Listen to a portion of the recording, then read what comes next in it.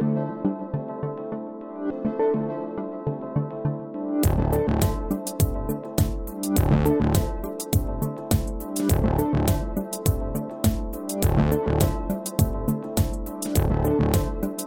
on the podcast, we have my new friend, Mr. Mac Stiles. And Mac is someone who I have seen from afar at conferences and such in the past. And specifically at a conference a few years ago, I was really, really inspired about his emphasis and his life story in reference to making disciples among the nations. And so as that's one of our high values here at the Vine Church, it's a joy to have Mac here with us for our Vine Conversations podcast. So Mac, welcome. Thank you. So Mac, tell us just a little bit about yourself, and I'd love to dive into more of your story because I just know some snapshots, but tell us a little bit about yourself. So I graduated with a degree in microbiology after coming to faith a couple years before at a skiing and mountain climbing school in Zermatt, Switzerland. Okay. A young man shared the gospel with me over a disco. This was back in the 70s. Yeah.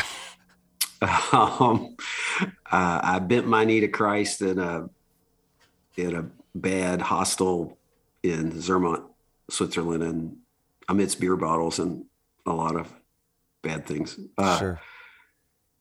And that was in 1972. Mm-hmm. So I'd never really heard the gospel before. I was thrilled to hear how to be reunited with Christ through faith and repentance.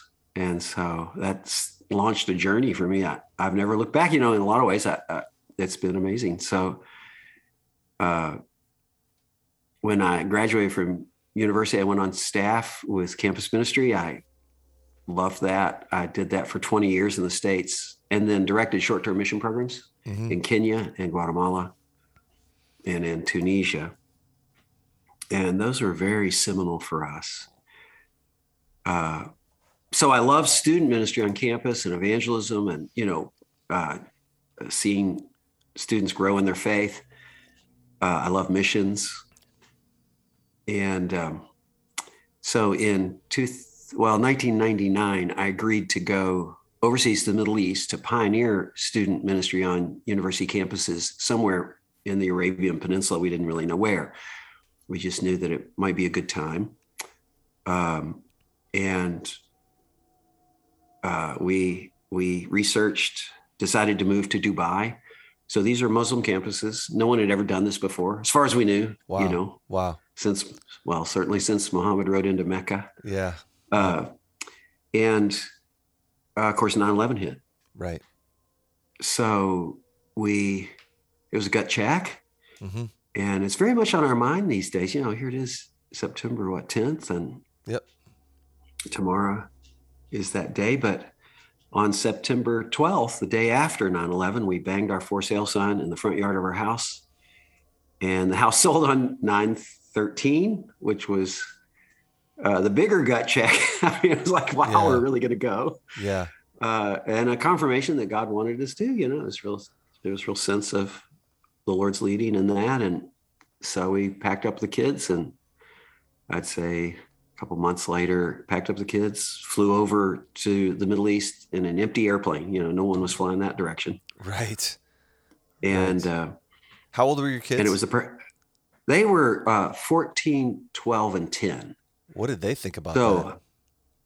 Our oldest son, who was a believer, he had come to faith in Guatemala on one of our short-term trips, and he was very excited about it. And our middle son was just along for the ride. And our youngest son, our 10-year-old, who is our most outgoing and was not a believer at the time, he thought it was the dumbest thing in the world. Sure. So we didn't know that till much, much later. Sure. He didn't tell us. So all three of our boys are walking with the Lord. Actually, they're very active. We're all in the same church here in Louisville at Third Avenue Baptist Church. And so it's been an awesome experience to be back and be with the children and the grandchildren now. We have two wonderful daughter-in-laws. So they there's a range of what people thought about it in our family. Right. But I mean, by God's grace, our middle son and our youngest son came to faith in overseas. Yep. So we're grateful for that. And so how long were you in Dubai? 16 years in Dubai. Doing campus ministry? Campus ministry the whole time was the day job. But of course, I mean, in one sense, Zach, we went over really thinking that no one, I mean, ye of little faith, right? Really thinking no one would come to the Lord. That was the stories we'd heard. And, right. I was just going to be a Ebenezer planted in the sand so that there would be no problems on the day of judgment saying they were without witness, Yeah. So, but, students started coming to faith a lot, but, a lot of them came to the Lord. And we sort of realized pretty quickly you can't not have the church, student ministry, you graduate these guys. And so we were a part of a church. It was kind of a classic international church, which cynics call the church of the lowest common denominator. It's all the Christians get together and they don't want to do anything vital. So they, it's more of a club. Sure. And that was, there were really, really good people in the church that we joined, but they just didn't know they had no ecclesiology. They didn't know what they were doing. And I understood, in a lot of ways. So that's why a lot of times you hear missionaries say, we want to stay away from the church. But because we were seeing students come to faith and, and B, there was no other place to go to. Right. We sort of, as a team, there was 3 couples that went together. Yeah. We rolled up our sleeves and pitched in and revitalized that church. Yep. And of course, there were other brothers and sisters alongside us in that. Yep. But now it's a dynamic gospel-centered church. Beautiful. In Dubai, and there's 7 more that have been planted as a result of that. Wow. And so what did you do after Dubai? So, I finished in Dubai. That was the cool thing. The student ministry flourished. I bet last week there was probably 400 students meeting on campuses across the UAE and other countries in the Gulf as a result of, the start of that work. And, probably 20 different fellowships on different campuses. So, amazing outpouring of God. Yes. For the student ministry that continues on. But we realized we kind of done what we had set out to do. And we needed to hand over the leadership. Some of the worst problems in missions, and this is true for the church too, but some of the worst problems in missions is in transition. Yep. Transitions don't go well. They tend not to. Yep. And so we prepared a brother. His name is Nissan. He was born in Abu Dhabi. He was raised in Dubai. He was elder in the church. It was like, Nissan, you're the guy. I want you to take this over. And so he did. In 2015, we had a big celebration. That's beautiful. Baton hand. Literally had a baton. I don't know where they found a baton. They don't run track in the UAE. But we had a baton. Mark Dever spoke. We had all the people that, had hundreds of people that had come in who had been influenced by the ministry and other churches that had formed as a result of all this. And, big send off for me. It was kind of like being able to go to your own funeral without having to die. It was really great. Right. That's amazing. So but we didn't really know what we were going to do. And I went into a funk for a while. My wife was very unhelpful about that. She was like, pull up your socks. We did the right thing. Yeah. I'm moping around, feeling sorry for myself. Sure. But in the midst of all that, we had a friend come say, hey, there's this little nascent church that's sort of formed. They're not really constant. It's just sort of a gathering of Christians up in Iraq. And we'd like you to go check it out since you're kind of our go-to guy for international churches and vital international churches. And I said, sure, I'd love to go. And I've knocked around all over the Middle East, but I'd never been to Iraq, and it's hard to get into. So I said, sure, yeah, I'll go if you pay the airfare, I'll go. So Sure. they said, yeah. So when I went up to Erbil and went to a whacked out church, it was nuts. And beautiful people in it. And I just fell in love with them. I mean, I don't know how to describe it. I just, These are Iraqi Christians or there were all kinds. I mean, it was an international church. Okay. And English speaking. Oh, but okay. this is actually Kurdish. Erbil is the center of Kurdistan, okay. which is a semi-autonomous region. So the dominant people group there is Kurds. Okay. Arabs. I mean, there were a number of Iraqi Arabs. So they're technically Iraqis, but they're not Iraqi Arabs. Okay. Anyway, unreached people group, and there were believers there who were in the church from it's just all over, Iranians, Iraqis, Syrian, lots of Syrians. So it's the whole thing, super multi-ethnic, super multicultural, super international, and incredible godly people, but again, zero ecclesiology. Didn't know what they were doing in church. Gotcha. So, I mean, I just got lots of stories about that, but they knew they were in trouble too. And so I just offered myself. I mean, they had me over a barrel. I would have gone no matter what. So I would have gone, if they had said, we can't pay you but we want you to come, because I knew the Lord wanted me there. So long answer to your question, but in 2016, we moved up there to be the pastor. Okay. At the Erbil International Baptist Church. Wow. So help me understand. There's lots to help people with on this, brother. I think most people are, and I could be wrong here, but I'll speak for myself, and I think there's probably others that would relate to what I'm going to say. Like when we hear about Iraq, when we hear about the Middle East, we think hardline Muslim oppression. They're like, it's totally unreached, and anybody who gives the impression that they're a Christian is going to be just persecuted severely. So when I hear that there's a Baptist church in Iraq in the Kurdish province, you're like, what? I didn't like that. Doesn't show up on our media. Like, is that even possible? Yeah. So paint the picture of what is reality like at least where you lived in Iraq. I know it's a huge country. Well, it's a huge. I just wrote an article for Desiring God about 9/11, about us leaving for 9/11. Yeah. I think it comes out today. And I said, let me start off because the question was posed for this article: where are we in missions in the Muslim world? And it's just, there's no Muslim world, I mean, it's all different. There's no Arab world. I mean, they don't get along themselves. It's like saying the white people world or the black people world. Yeah. It's very, very, very diverse. Right. I mean, it's just, there's lots of opinions and lots of differences. And, so in one sense, the picture you just painted is true some places, right. It's true. Right. And we've experienced that. And I'd say it's mostly true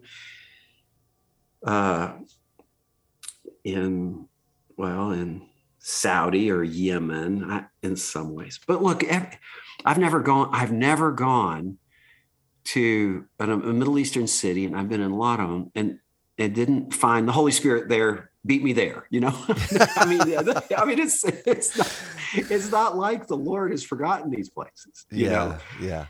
And he has his people in places, and people, as he encouraged Paul, do not be frightened. I have many of the elect here, many of the elect. Right. So, I think for us, we weren't, Leanne and I, my wife's name's Leanne. Leanne and I weren't foolish. I don't think we made foolish moves. Mm-hmm. And there are many foolish moves you can make. Sure. Iran would be a place of enormous persecution. Sure. But isn't the church in Iran growing very, very quickly? Yeah. See, that's the thing. I mean, and God's people are in place, and the Lord is at work there. And we've seen personally seen many Iranians come to faith. And at the same time, there were 6 people in our church under death threats from their families. Yeah. So, I mean, it's a weird thing. Mm-hmm. And it's not CNN because it's not big enough for the whole. Right. But it's not untrue either. Right. If that makes sense. Yep. So it's like crime in Madison, Right. I mean, you can go places in Yep. downtown or, I don't know where the bad places are in Madison where people have high crime areas. But anyhow, you can go there and be in danger. And you could do the same in the Middle East. But there are places where Christians are accepted. And one of them would be the Kurds. We found the Kurdish people to be delightful and welcoming and interested in the gospel and kind. And historic Christianity has been there forever, I mean, a lot longer than in the U.S. So I would open my Bible up to maps in the back and ask someone where they were from, and they'd point to the map. Here, my city's here. Wow. Ancient cities and wow. So there's Chaldean Christians and there's Assyrian Christians. There's a church there that speaks Aramaic, the language of Jesus. So wow. You have ancient Christianity there. Yep. And so it's not. But these are kind of legacy, what I guess I'd call legacy churches that if you read the book of Revelation, I think the lampstand was long removed from these churches who've lost the gospel, Sure. So it's more of a cultural Christianity. But anyhow, people are much more sophisticated than that in these parts of the world. Yep.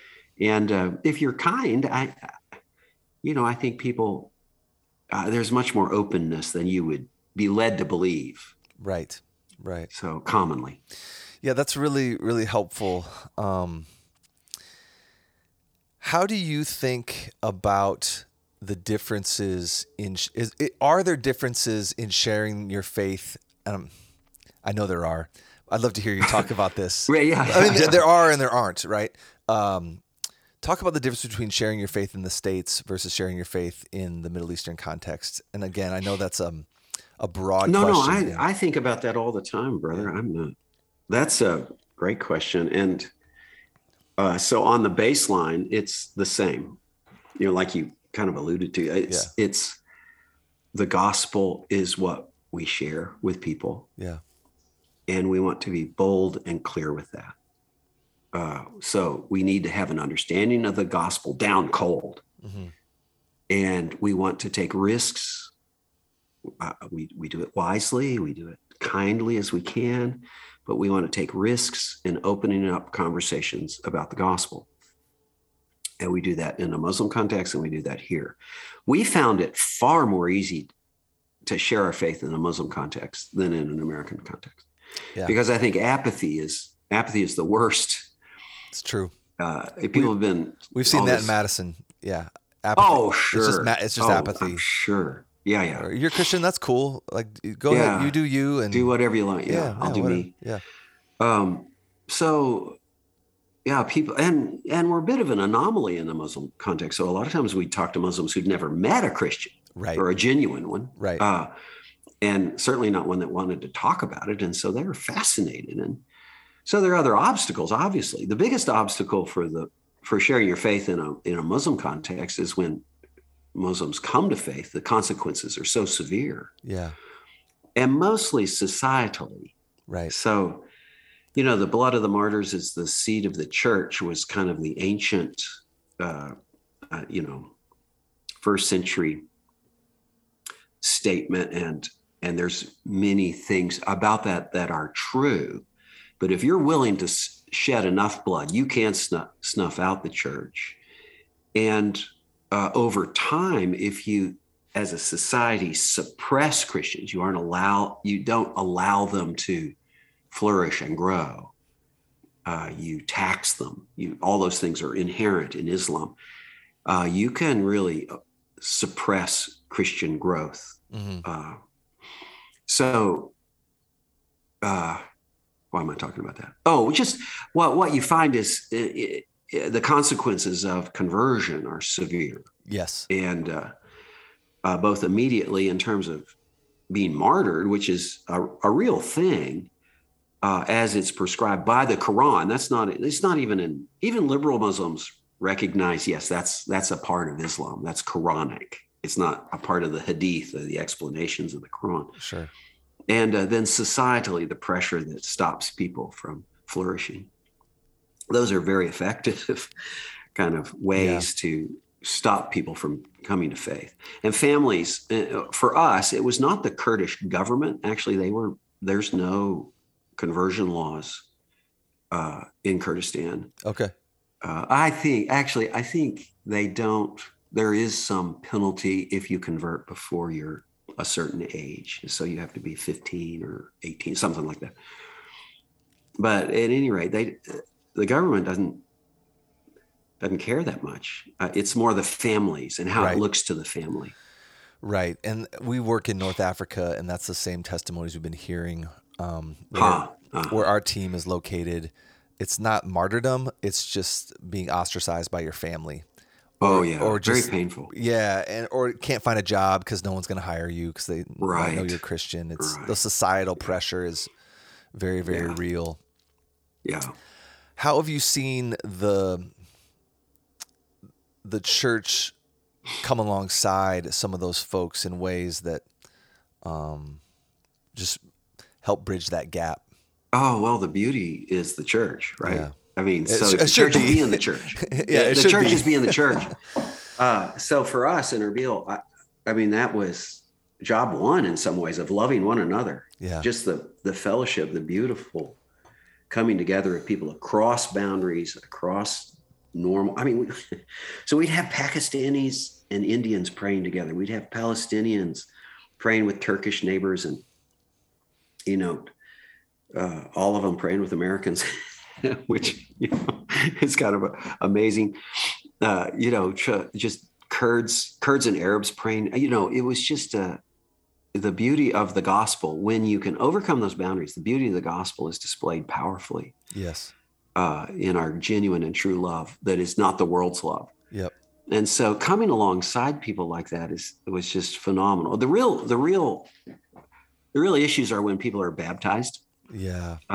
So in Iran, particularly, so we had lots of Iranians. There's a huge Iranian Kurdish population, an open border with Iran and Kurdistan. So when Iranians come to faith, it's seen as treason. Yeah. It's the Iranian Islamic Republic. Right. And so there is governmental executions for conversion in Iran. And the touch point is not, I've become a Christian like we would think in the West. Right.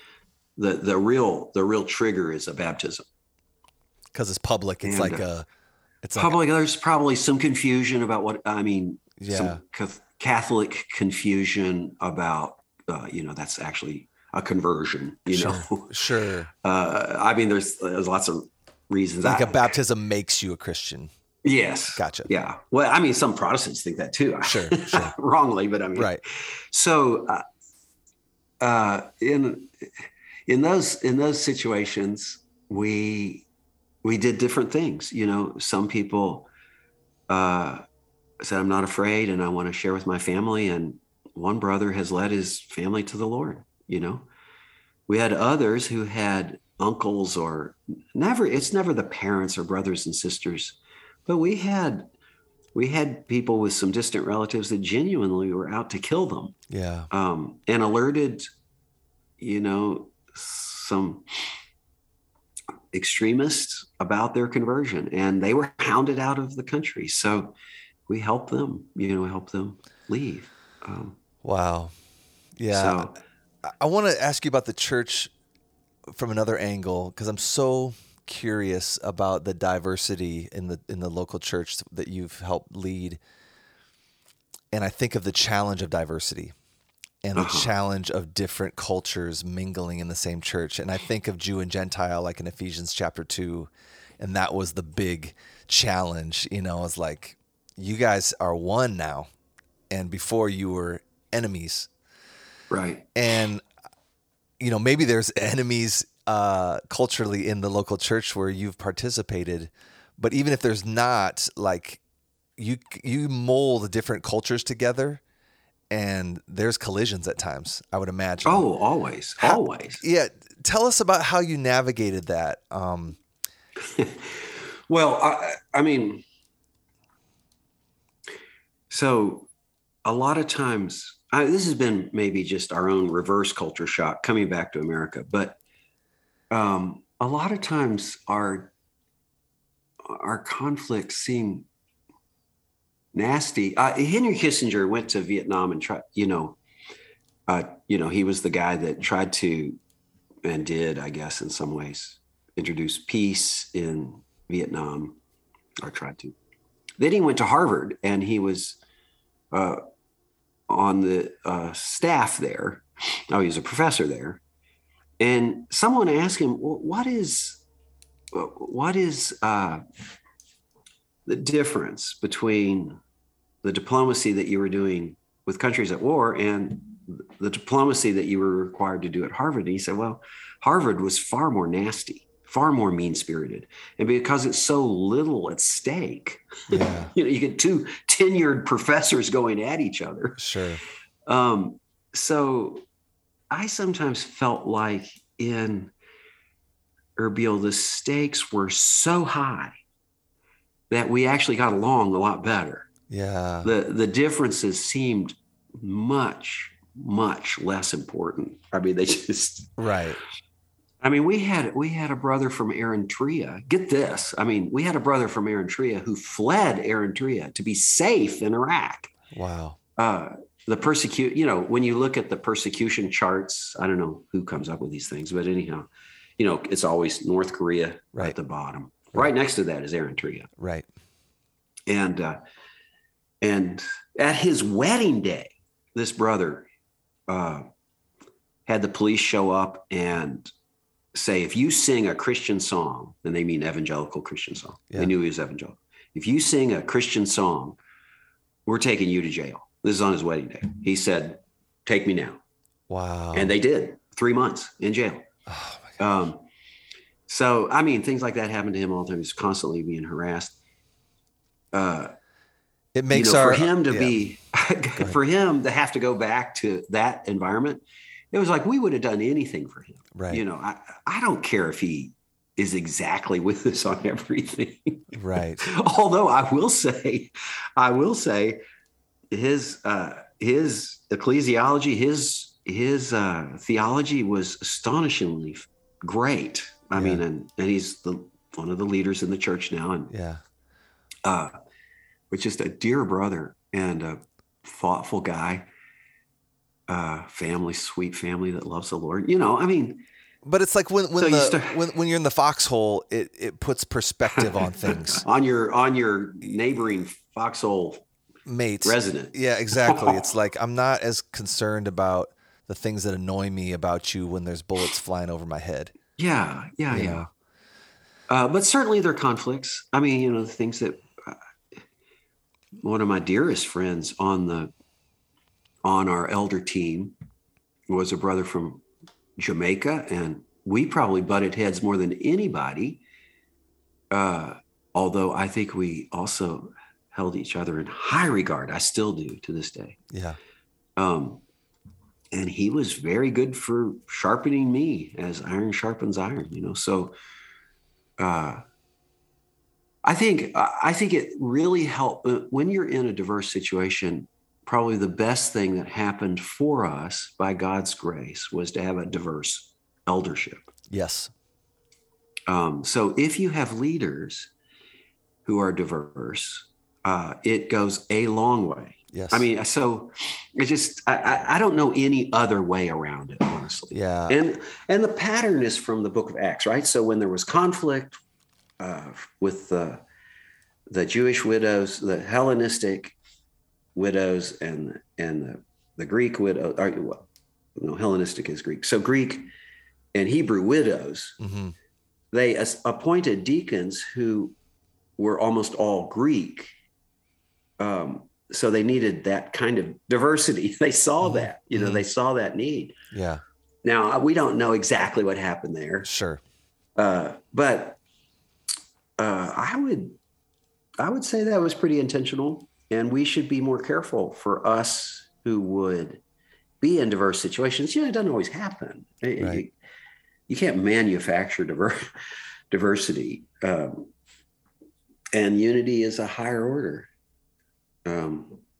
So every week in our church at Third Avenue, we pray for unity and diversity together. Yeah, that's beautiful. So sweet. Yeah. We didn't need to pray that much in Reveal because, we were just together, it was a matter of following biblical principles, following the Gospel's clear statement about who we were before God as we loved one another. And it was powerful. So let me tell you one story. Yeah. So we had Zach, you cut me off at any point now. If you you do your thing, man. Because we were supposed to be talking about evangelism, but anyhow, we'll get there. So we had a baptism. The woman's name was inexplicably, I don't know why the father's name, their children in Muslim families, and her name was Kurdistan. So people thought we had Miss Kurdistan going to our church. And we did. Anyhow, so she came to faith, very clear. And when I say came to faith, so for us, they had to understand the gospel in their own language clearly. They had to meet with an elder and explain how they had come to faith. They had to understand our church covenant and our church doctrinal statement in their own language. Yeah. We had people meet with them, and we as a congregation voted on them, looking for fruit of repentance. We were, because there's pressures in many of these countries to convert so that they can go to Europe, so they can immigrate. Yep. We did not issue baptism certificates. Yeah. We would baptize, but we didn't make it easy. Yeah. Because we ulterior motives. We realized, there's lots of reasons. So, and lots of people fall away. So we wanted to be sure that people had truly been born again. And she had, Kurdistan came to faith. Her husband was not opposed. He was a nominal Muslim, like most Muslims, kind of nominal. They had a 9-year-old son. He came to her baptism. And then he wrote me about it. Mm-hmm. And it was like, I was hoping he'd talk about my great preaching and the explanation of the gospel, but he didn't say a word about that. He said, I couldn't get over the love. I've never seen anything like it. Wow. So he listed 5 things. It was like, one was, I loved being able to worship with my wife, that we came to a religious service. It was the first time he'd ever been in a church. Yes. So he said, I love that we could be together with my son. And he said something else. I can't remember. But he said, I loved that you got along with people that normally fight. Mm. So there it is, just straight out of the book of John, right? John 13, John 17. The love that we had one for another displayed our discipleship in Christ. The unity that we had in Christ was a statement of Christ's divinity, as Jesus says in John 17. So John 13, John 17. It's very clear that our love and unity is the best evangelistic tool we have. And Jafar later came to faith, but in a refugee camp in a northern European city because Kurdistan's family ran her out of town trying to kill her. Wow. And he stuck with her. We thought we'd lost him. We thought he'll never come to faith after he's seen the consequences of what Kurdistan went through. But Jafar came to faith in a refugee camp and wrote us and said, I continue to be amazed at the love of the church. We flew people up to be with them. Yeah. They were actually hounded out of France by some Iranian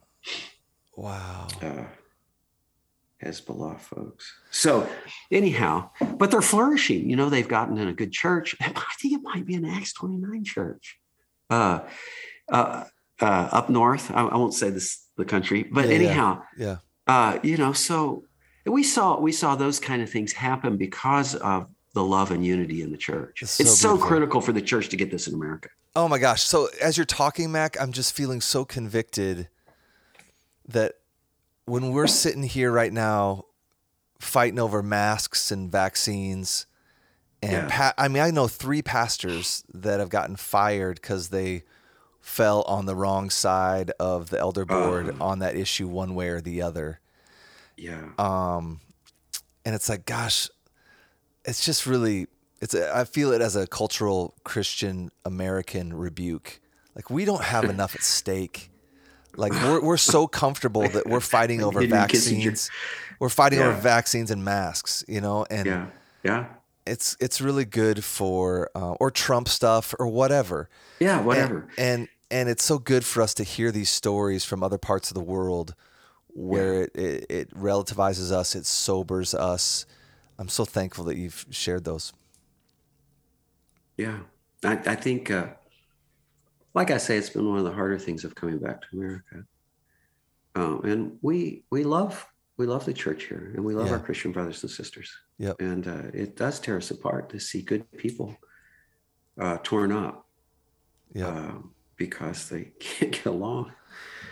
So I just think of when Paul's writing about disputable matters, and I could be wrong. I just don't think he's probably gonna put masks and vaccines as a primary issue biblically, and maybe Christians can have convictions for sure, but they don't need to divide over these things. But right. that's, don't you think a lot of this is the Lord in His providence rooting out cultural Christianity? I kinda totally believe that, and I think it's good, but it's painful. It's painful. Yeah. I do think there's a sifting that is happening right now in our culture that obviously will be for our good. But Yeah. Mac, let me ask you this: we have our work in a very, very Muslim context in North Africa, and because this will be on the internet, I won't say it, but you know, I'm pretty dangerous because a number of years ago I decided I'm just going to tell people. Sure. I'm just going to tell people what happens. Everybody knows that I do that. Yep. But it's also why I've had incredible opportunities to share the gospel with people of, like the Prime Minister of Kurdistan and others. Yeah. I love it. I just decided if I go to jail, my life is, I'm ready. I am ready to, my life is forfeit anyhow. Right. And I did that when I bent my knee to Jesus in Zermatt, Switzerland. Yep. And so we talk about things pretty openly. Yeah, that's great. Come with me. The thing that I always hear, because I go over to meet with our team in North Africa, I try to go over there at least once a year to encourage them, and we take some folks with us to encourage them. Yeah. No, it's so good. But I've had multiple people over the years stop me after church and just say, you should not be going over there. It is not safe. Right. And like very well-intentioned people, and of course. And even those folks that aren't, like, I've had 2 times where it's typically the dad of a young woman at our church. Well, good for him. Coming up and just saying, I work for the State Department, and I'm visiting, and you don't know me, but you have no business in that part of the country. Like, those people will kill you, and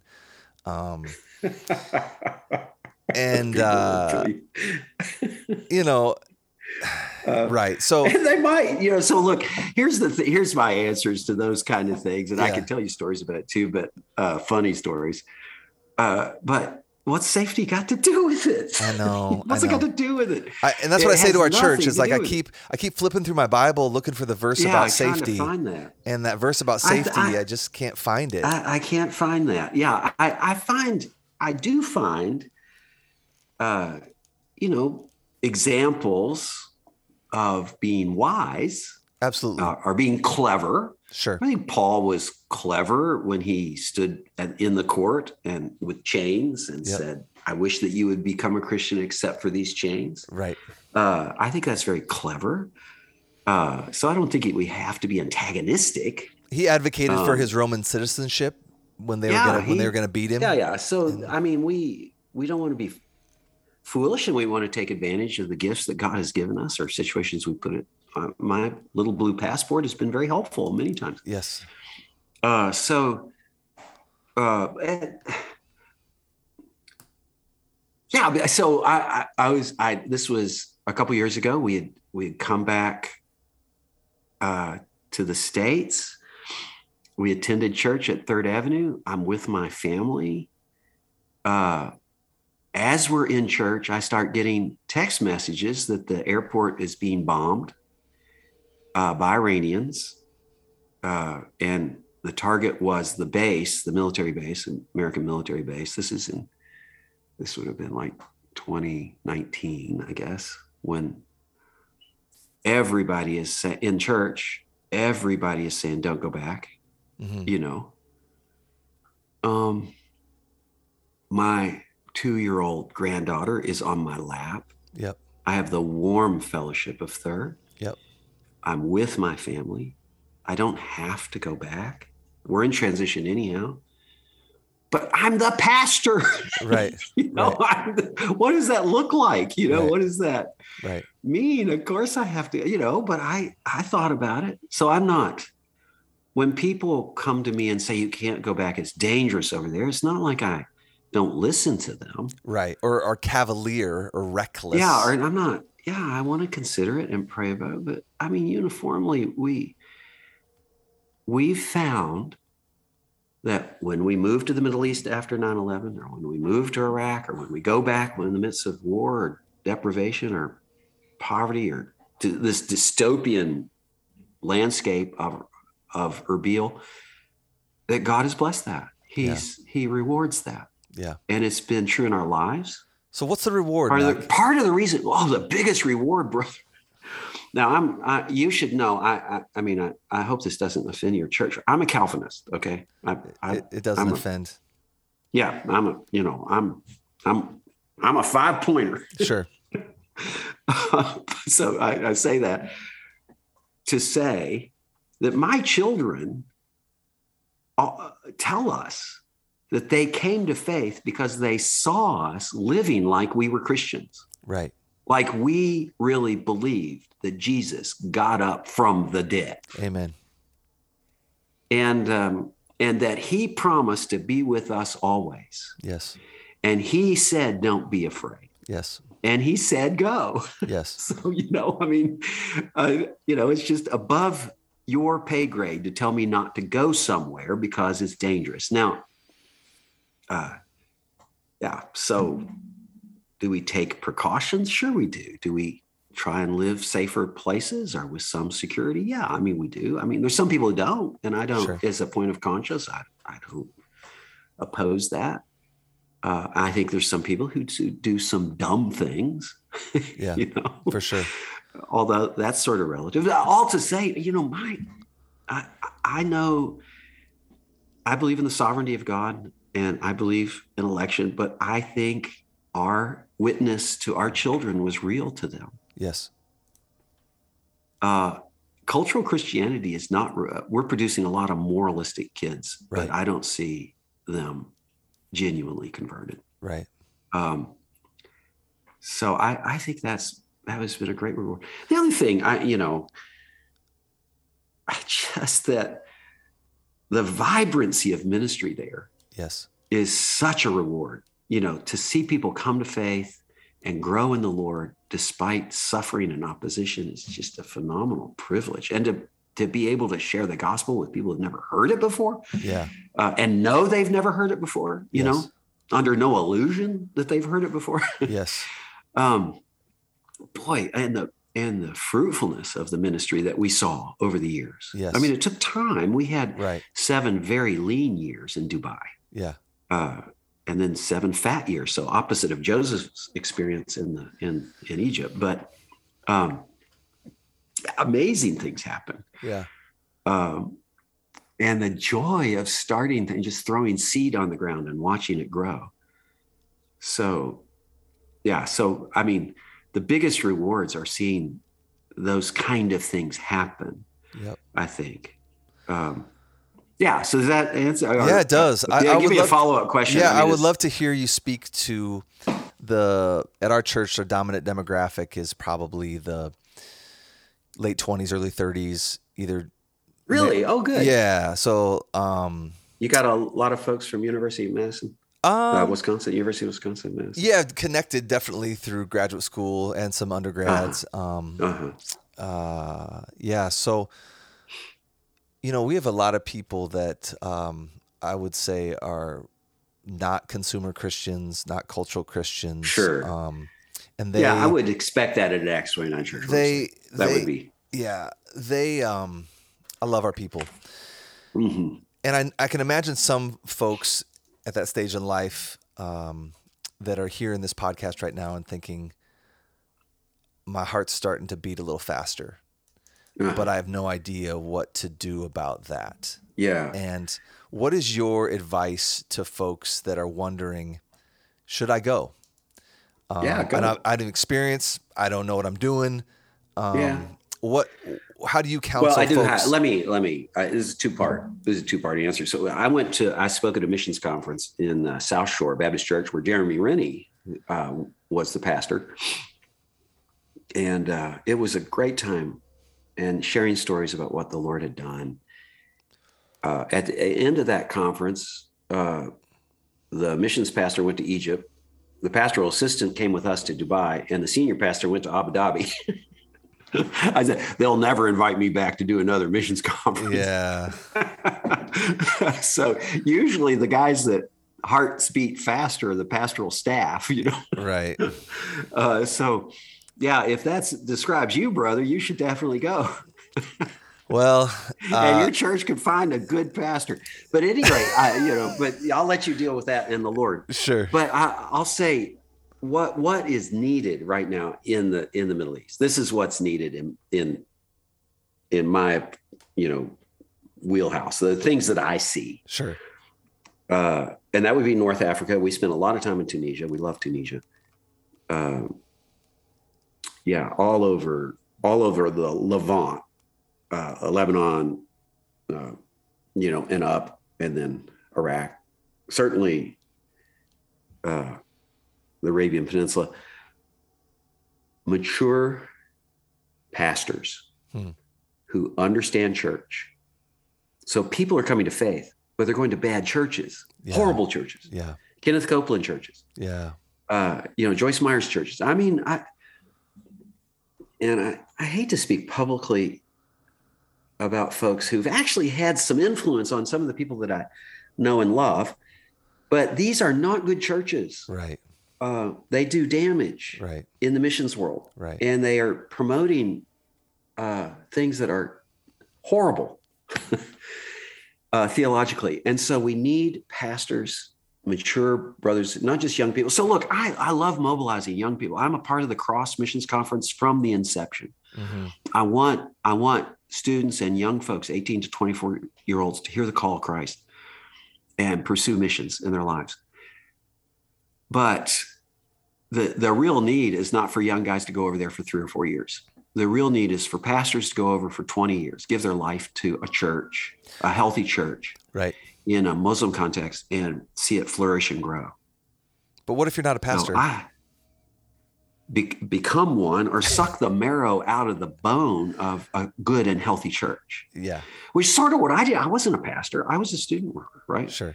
Now, I was old. I was 45 when we left. I'm like one untimely born. Yeah. So I packed up my teenager right. and soon to be teenagers, and we went to the Middle East. And I mean, we parachuted in. There was no template for us. Right. And so and I could do that. I mean, part of it is how I'm wired, but part of it is I have experience in ministry. Yeah. And so we could adapt and change. We didn't have to have someone telling us, oh, use this discipleship book or use this method.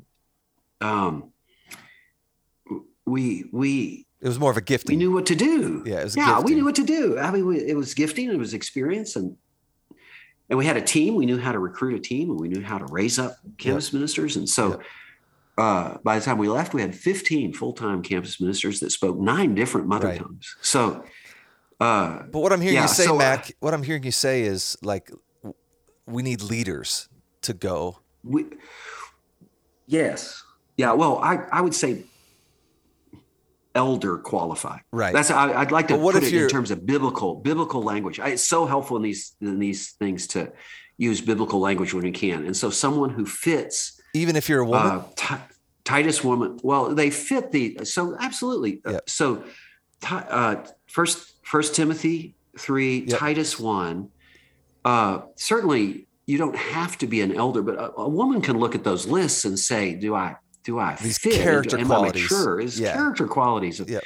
So for guys, you don't have to be an elder, but you ought to be on elder trajectory. Right. And so I'm a complementarian. I'd be a committed complementarian. But if you take women out of the equation of missions, you don't have missions practically. Amen. Amen. I mean, it's just no. I'm not saying that because I'm opposed. I was just hoping that No. And I'm not looking for a fight. I just no. We're complementarian too.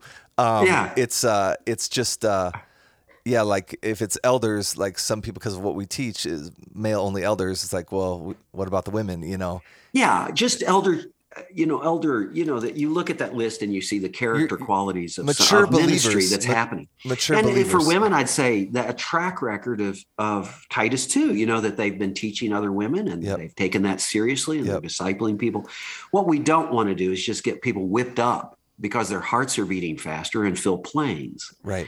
So sometimes on the cross committee in the past, I felt like a wet blanket because, you've got mobilizers like John Piper and David Platt. These guys are astonishing, in terms of their ability to move people's hearts and get them beating faster. Right.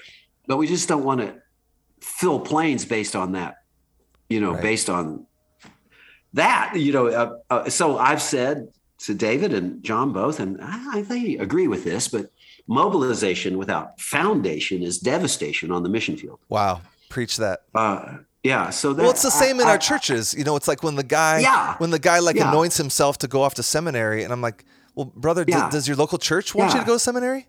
Yeah. It's just like that. So often I say things like, don't send us a missionary if you aren't willing to put them on your church staff. Don't do that. That's bad for me. Amen. It's bad for the call to missions. I mean, we meet missionaries all the time who were shunted off because they were so difficult in the church. Right. So and for the women, the same thing. If you're not willing to put a woman on your church staff, don't send her overseas. That's kind of just a rule of thumb. Right. So that makes a lot of sense. Let me ask you this, Mac. How would you counsel us as a church to do the best job we possibly can to love and support those that are being sent? Like, for example, we're sending our first full-time couple to Ecuador. They're long-term to be a part of our work there. And we've partnered with a team of 9 people in North Africa. And we've had medium-term folks go to North Africa. And we really want to be a church that supports them really well, in addition to our local church planters as well. Yeah. But you have experience being on the receiving end. Oh, brother. Have I ever? How do local churches bless those that are going? Well, it's more than, let me take a bigger picture view of that. It used to be, so I've raised support all my life. Mm-hmm. It used to be when I would go speak at a church and the missions coordinator, the missions pastor would come up, Mac, what can we do for you? Buddy, you better hang on to your wallet. That. But over time, I just, it was like the best thing that you can do to support me is to be a vibrant, healthy church, mm-hmm. Bible-drenched, gospel-centered, healthy mm-hmm. church mm-hmm. that takes biblical church seriously, because you're sending people that have bad church examples often, and mm-hmm. they do damage when they get overseas and realize, I'm a church planner and I don't know anything about the church. Mm-hmm. So we see people all the time. Yeah, I'm planting. It's kind of popular now to be a church planter, right? Everyone's a church planter. And you ask them, well, what churches have you planted? Well, I've never actually planted a church. It's like, right. Oh my word. Because it's just reproducing bad church, right? Which has been historic kind of problem in missions, right? Right. We all know what the aim is: indigenous, self-supporting, self-perpetuating, vibrant, gospel-centered churches that are filled with elders who know how to exposit the scriptures, pastor their people. I mean, we know it's not rocket science, right? Where we're going. Why is it that I do not know a single indigenous healthy church in the Middle East? I mean, billions of dollars have been spent. Billions. Hundreds of thousands of lives have been spent on these things. And I know of, I know of some vibrant, healthy international churches now. I'm grateful for that because we need those models. And I know of some, pretty good churches that are anomalies. Casa de Barra in Cairo. I'm grateful for them. Although they, there's a lot of things you and I would disagree with them about. Sure. Yeah. And why is it that we're so willing to compromise on things like Insider Movement, which is just kind of a pragmatic, syncretized method to avoid suffering and persecution? Why is the church so unaware of what their missionaries are doing? So I just got a text message from a pastor this morning. He said, "Hey, what's this Insider Movement? Some of our missionaries are doing that." Yeah. But for you, Mac, how did you feel loved and supported by the local church? Like, well, Coach, I know I'm not answering your question. Yeah. So what it doesn't mean is sending us chocolate chip cookies. Right. That is not what it means. Right. And what it doesn't mean is sending a lot of money, although you should support your missionaries well. Yes. They're scraping by. The best thing money does for us is put us in positions where we don't have to worry about money. Yes. That's about stressful. The best thing it does for us. It can be stressful. Yeah. So you want to eliminate that problem. You want to support your missionaries well, and you want to make sure that the foundation for their ministry overseas is solid and strong, and that they really get church and are able to withstand the attacks and slings and arrows of other missionaries who think the church is a peripheral issue. Right. So, if that happens, the rest is sort of gravy. And it's case by case. Right. So some people love for folks to come over and bring a team of short-termers. I bet that would be true in Ecuador. Yep. That'd be a great place to take a short-term team. We had a church that stopped supporting me because I wouldn't let them bring a short-term team to Dubai.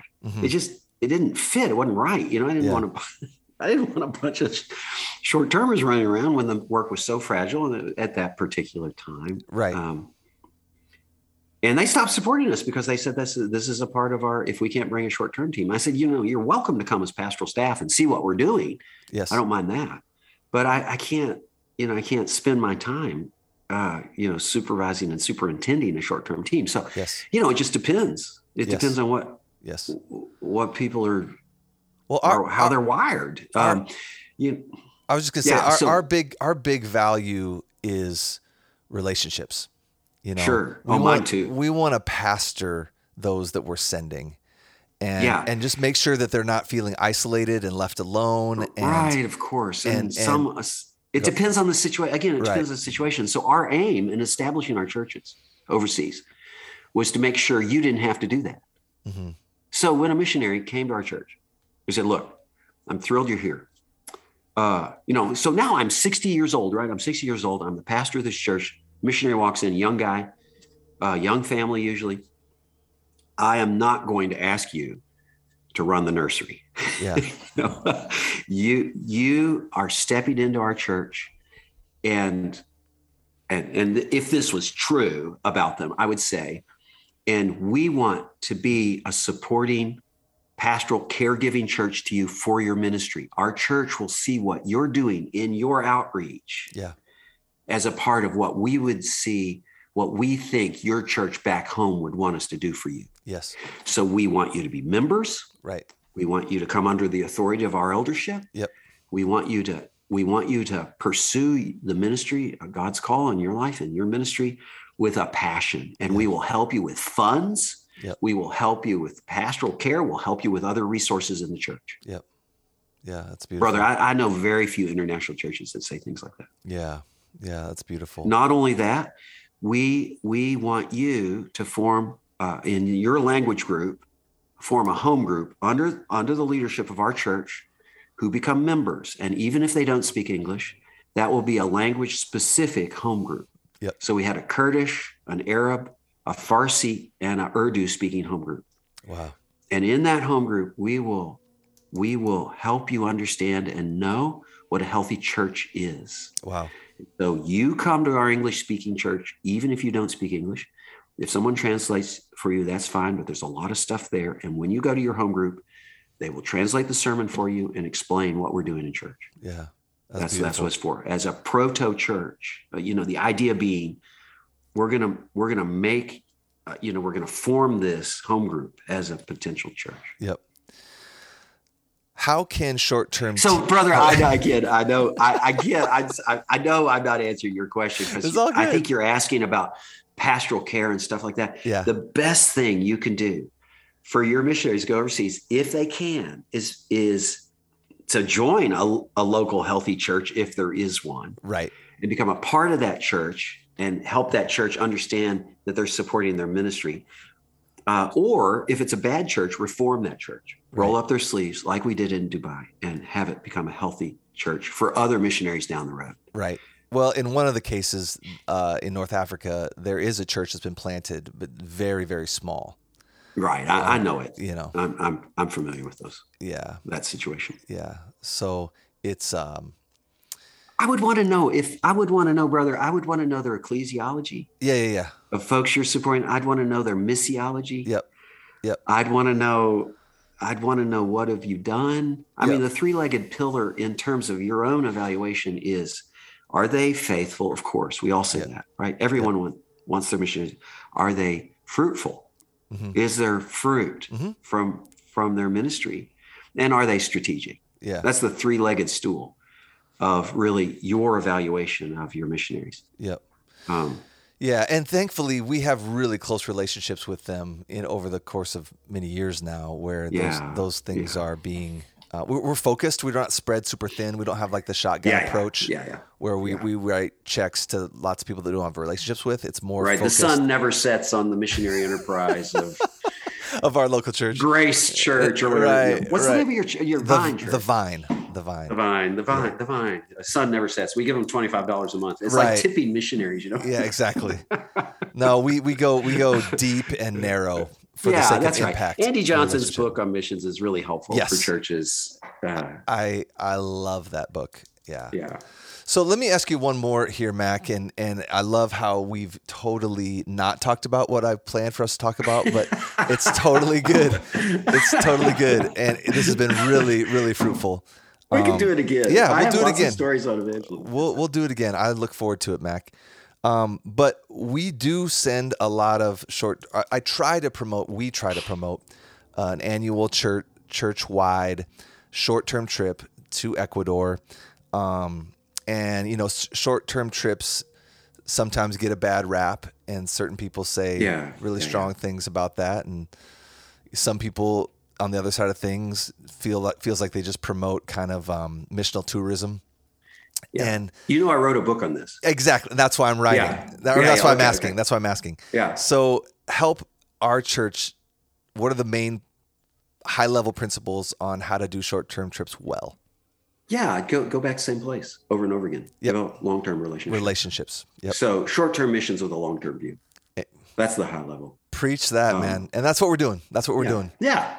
That's great. Yeah. Because that's not really a short term. Paul did that. Right. For crying out loud. I mean, Well, So isn't it just the other needs to be one though, done Mac? well. Isn't the other one though like we're not here for missional tourism, and we're not here for the workers to be busy just so that they can scratch some itch that the eldership at our church has to like say that we've checked the box of putting people in a country.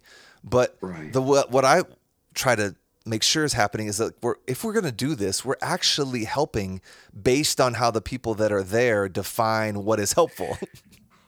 Exactly. Yeah. So field-driven short terms, not church-driven. Yeah. That would be another high-level principle. Right. Make sure it's field.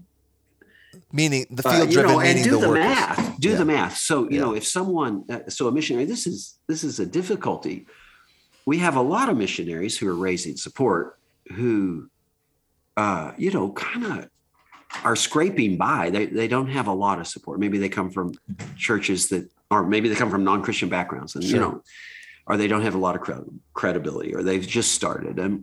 And so they tend not to say no to any request from a church.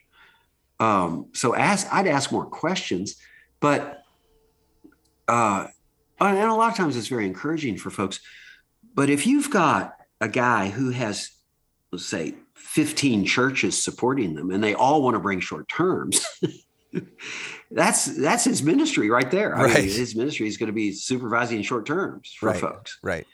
And we know missionaries who do that, and to great detriment to what could be really good work. Right. So do the math, do the math on that. How many people are supporting you? What are your needs? So I would say if short terms are really important for the church, I bump up your support level for them so they're not attending to a lot of people. Yeah. Coming to visit. Yep. Yep. Does that make sense? Yeah, it does. And it's really helpful. And it is true that our goal is repetition, and our goal is relationship, and our goal is letting those on the field define what service. Yeah, it sounds like you're doing what I would do. Yeah, I appreciate that, Mac. Well, Mac, I've taken up an hour and 10 minutes of your time, and I just want to say thank you so much for sharing a slice of your life and you bet. Such amazing testimonies. Yeah, it's a joy. I hope we can have you back to talk more about evangelism and some of those local context things. But what we talked about is really one of the facets of what we want to be as a church. So it's really served us well. So thank you so much, Mac. I appreciate it. It's a joy.